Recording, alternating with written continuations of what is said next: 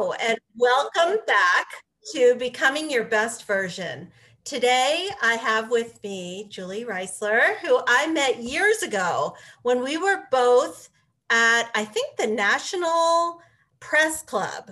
Was that it? With our books? We were at it, definitely at a book fair, and you had just published Get a PhD in Yourself, and I had published 50 After 50, and our tables were near each other. And we just started talking and exchanged books. And little did I know that Julie would change my life. She is just an amazing person with so many credits to her name. I can't even begin to list them all, or it might take the whole program. But read in the show notes. She does super amazing things. She's an author. She's a TEDx speaker. She helps women all over the country. She's founder and CEO of Empowered Living. She's a master transformational coach, best-selling author, podcast host of the Uest You. She's been featured in Forbes magazine, Mind Body Green, the Chopra Center, Thrive Global, and is author of the Get a PhD in You book series. She's not just a one-time TEDx speaker. Sorry about that. A multi-time TEDx speaker. And she's a teacher on the popular app Insight Timer with more than 135,000 downloads. She's also the founder of Life Designer Coaching Certification Academy and Sacredology Community. She has a master's in health and wellness coaching and is on the faculty at Georgetown University in their coaching program. She loves guiding big-hearted spiritual entrepreneurs to be their Uest You in their careers and life. And her website is in the show notes. And I have been to one of her retreats, and it was transformational. So welcome, Julie. Oh my gosh. Thank you so much, Maria. I'm honored to be here and I'm so excited. I love the topic and conversation and just honored to be here with you today. So you help women with a lot of different things.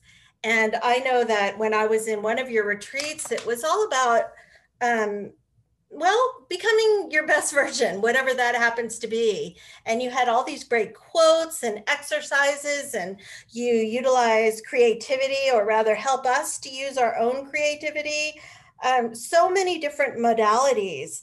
I guess my first question is, how did you get into this work? How did you know that this was your calling? Because you definitely have a gift. And in my opinion, at least one of your gifts is helping other people find out about their essence and how to magnify what's really good in them.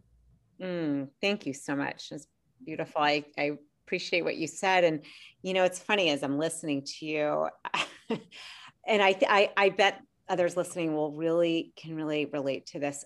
Honestly, a lot of the door that I walked through that led me to this path was a doorway of a lot of pain, actually, and a lot of stuff that I wanted to really look at and deal with in myself. I always loved people. I always loved understanding like what motivates me and others. I was a psychology major, I was a public health major, but I didn't want to be a therapist. My best friend is one. It just didn't call to me. And for me, it came through the back door of, I actually, I'm very open about it. I struggled for a long, long time with addiction, especially as it relates to food and overeating and trying to mask emotions. I did not learn how to really have emotions and handle them and be with them and move through them. And I think for many of us, especially women, was taught to make sure you're a nice girl and you're kind to everyone, which normally, I like to be kind to people, but really didn't learn how to own those feelings and how to, to really be comfortable in who I am. And so I actually found myself in a situation, this is about almost 20 years ago, where it was like, do I stay on the planet or do I get help? And thank goodness I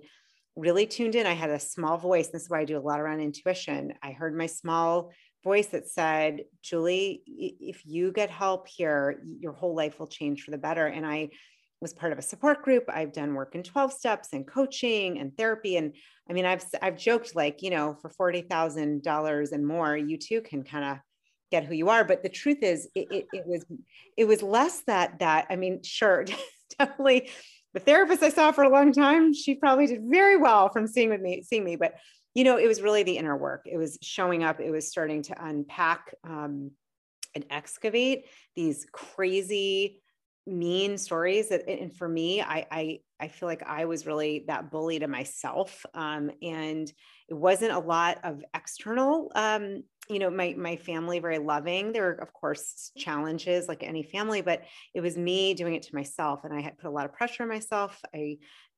Without going into all those details. And I just slowly through this process of just deciding I'm going to learn to freaking love myself and honor who I am and be, we get one shot here, it hopefully is a long lifetime, but it's one shot. And I just really start to do that very deep work. And I'm talking lots of hours and time and energy. And that is really, over time, I started to, what I feel like I did is excavate myself. And that led to, decisions like leaving a marriage that did not support me, who I am, who I was becoming, leaving a day job to start my own business, managing an autoimmune disorder, starting, as a single mom, a business with really almost nothing, writing a book when it was just, an idea that seemed kind of crazy. So for me, I think in digging out and excavating and really seeing my own essence and helping others and learning how,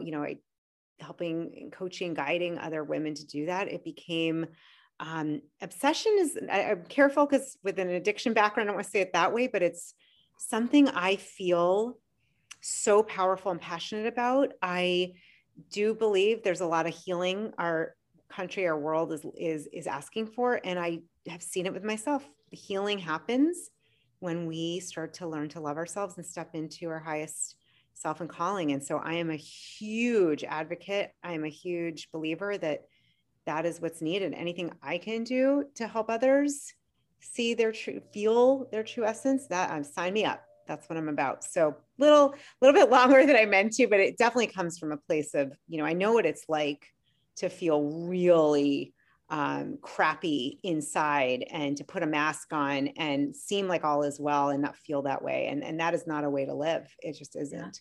Yeah. Yeah, well, I have been open about in my writing and in my podcast about my sobriety journey. And while I think the substances were different from the two of us, for the two of us, we definitely share a background in hitting a bottom and coming back from that and using our pain as a force for good in the world. So I love how you have a lot of different modalities for helping people, like the USU morning declaration cards. Tell us about those. Yeah, I was going to say, I have them here. I can always pull a card at the end if you're interested. Oh, yeah. They're fun. I got to tell you, everything I do, it comes from either what I want for myself to use or what's helped me. And so, I have really firsthand seen the power of setting intentions of, it's not just using declarations or affirmations. There's a aspect of adding in the emotion piece. There's an aspect of asking yourself new questions. And so this was one of my favorite things that I did right away. I was like, I've got to create cards for myself that I can literally pull every day. And so they are 33 cards. They're 33 different intentions, very powerful words, intentions with declarations, and then cards, questions to really ask yourself, like, how do I integrate this? How do I use, the intention might be self-expression. What does it mean how can I be fully self-expressed today? How can I use my voice? That would be an example. So a lot of fun. And frankly, I use them all the time with clients, with myself, gifts, and they've been very helpful for me to also kind of get, okay, what is my focus today? Mm-hmm. What do I want to really hone in on that's going to help me to be heart-centered and of service and really my best self? Yeah, it seems like a combination of manifesting and intention setting and also affirmation.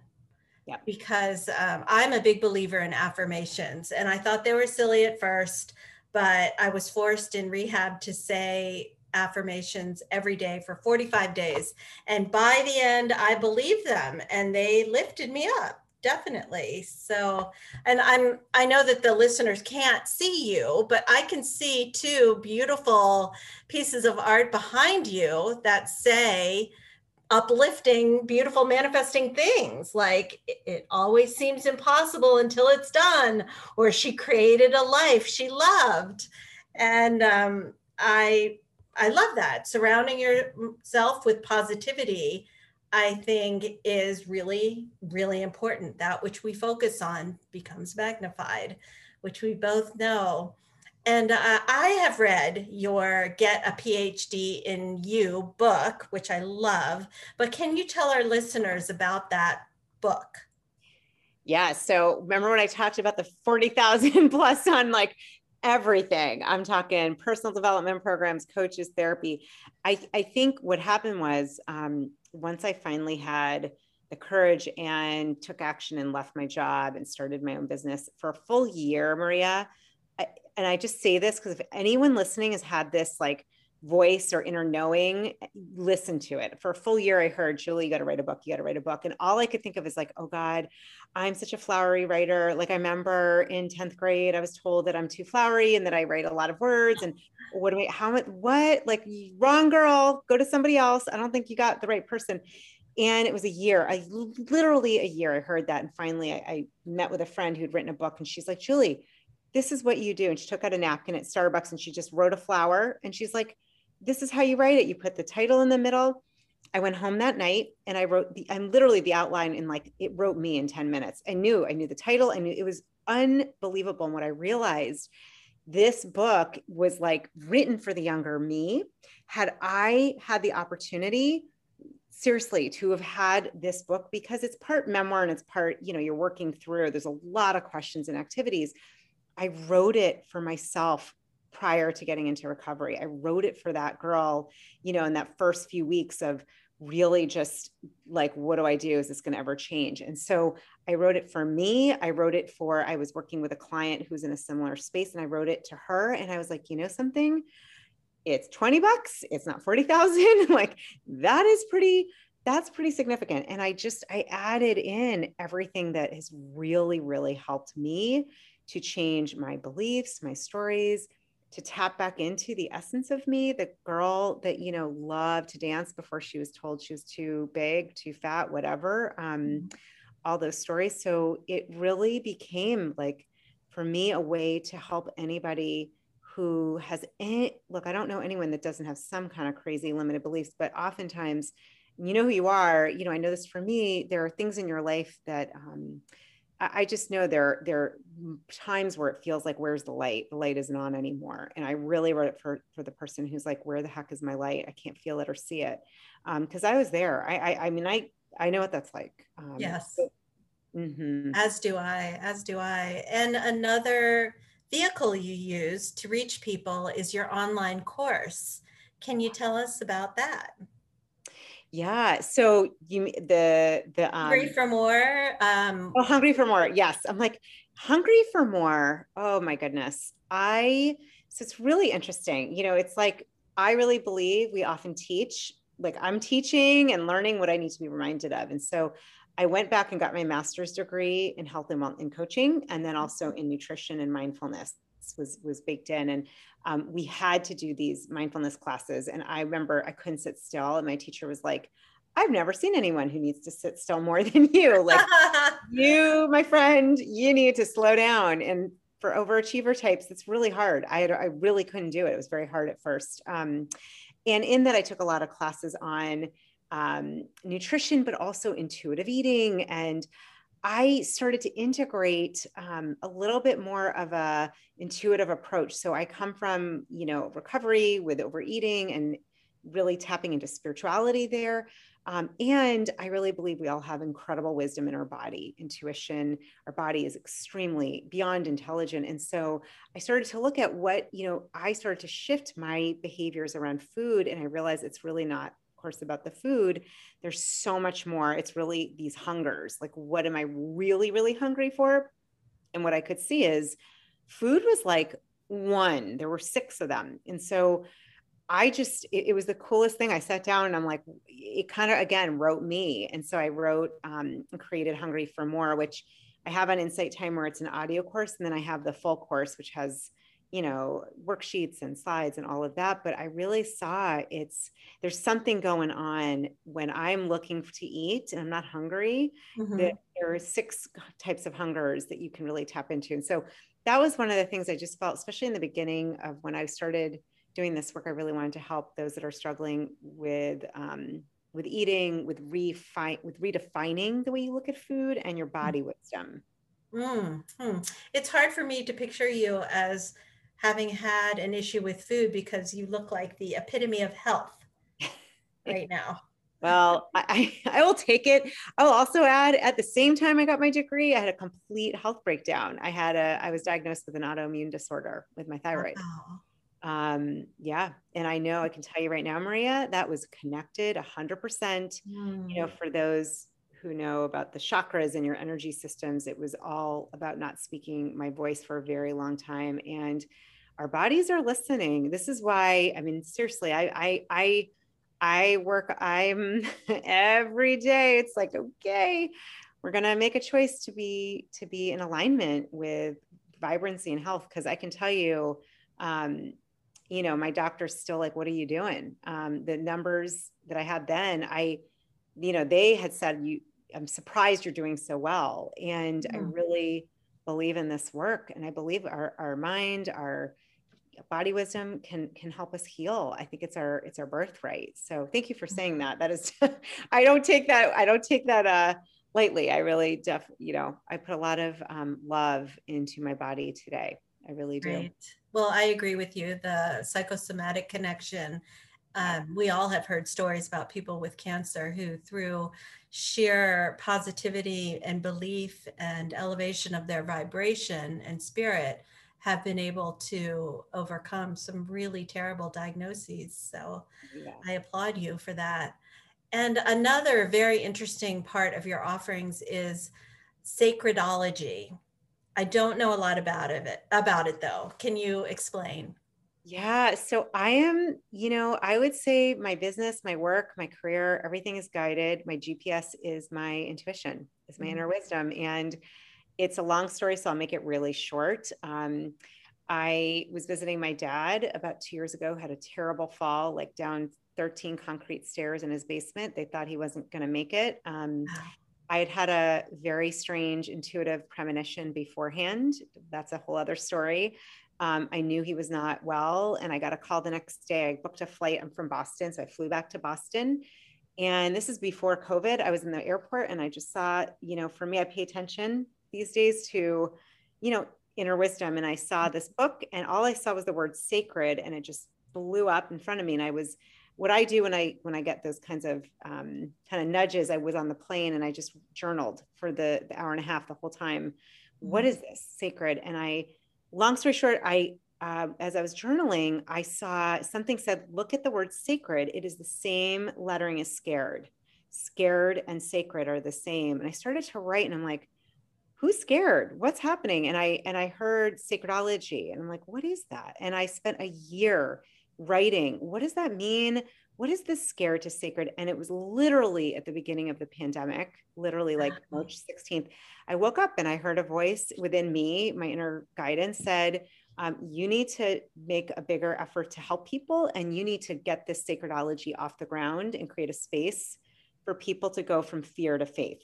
Wow. It's not a religious group. It's really a group to, a community to tap into your own sacred self, your own inner wisdom, and learn how to shift that, feelings of fear, of being scared, and how to trust the guidance that I believe we're all born with. So that literally was birth. It took a year or so before, but that came right at the beginning of the pandemic, and it's just been a beautiful community. I teach how to tap into your intuition and how to like listen and trust it. I found it saved my life over and over again. Wow, that's something I really need. I'm just learning post 50 how to trust my intuition because I usually get myself so over busy that I can't even hear that inner voice. I'm moving too fast. So I will definitely look into that. And I like to ask all my guests, what do you do to become your best version? Well, I love that question. I'm like, okay, Julie, like hone in because I could there's a lot of ways to answer that. Look, what I really feel is at the core of all of us. So at the core of me, at the core of you, the core of each of us, we are created from this essence, this intelligence that is love based. So for me, the most important thing is to allow that aspect of me to anything that gets in the way of that thoughts, beliefs, to allow that to kind of melt is the best way to say it. And so for me, it starts with when I wake up. I do, for those who might know Reiki, it's a very ancient practice. Hands, there are 8 positions. If you don't know it, you could just even put your hand on your heart. But I start off with giving myself energy, healing, loving energy. Meditation follows. I do a 20-minute, for me, a mantra-based kind of a transcendental meditation. And I really picture myself after that just embodied with light. And I ask every morning to be of service for the highest good of me and all those I'm here to serve. And I ask for the divine. I have a different name every day, but a divine, God, goddess, the universe, higher power to guide me. And I actually, to me, it's about getting out of my own way.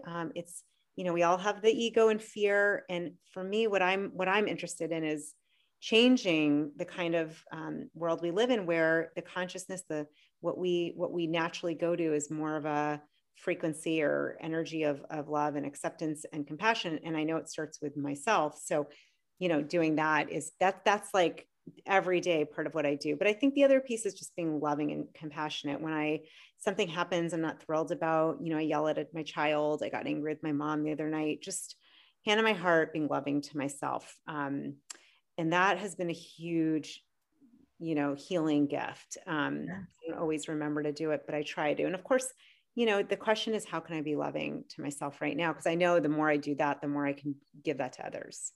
Absolutely. That is a beautiful, beautiful response. And unlike anyone that we have received so far. So thank you for that. And I am just so blessed to have you in my life. And thank you for sharing a taste of your gifts with our listening audience. So come back next week and we will interview another amazing woman. If you want to learn more about Julie's work, look at juliereisler.com. And she's also on all social media channels.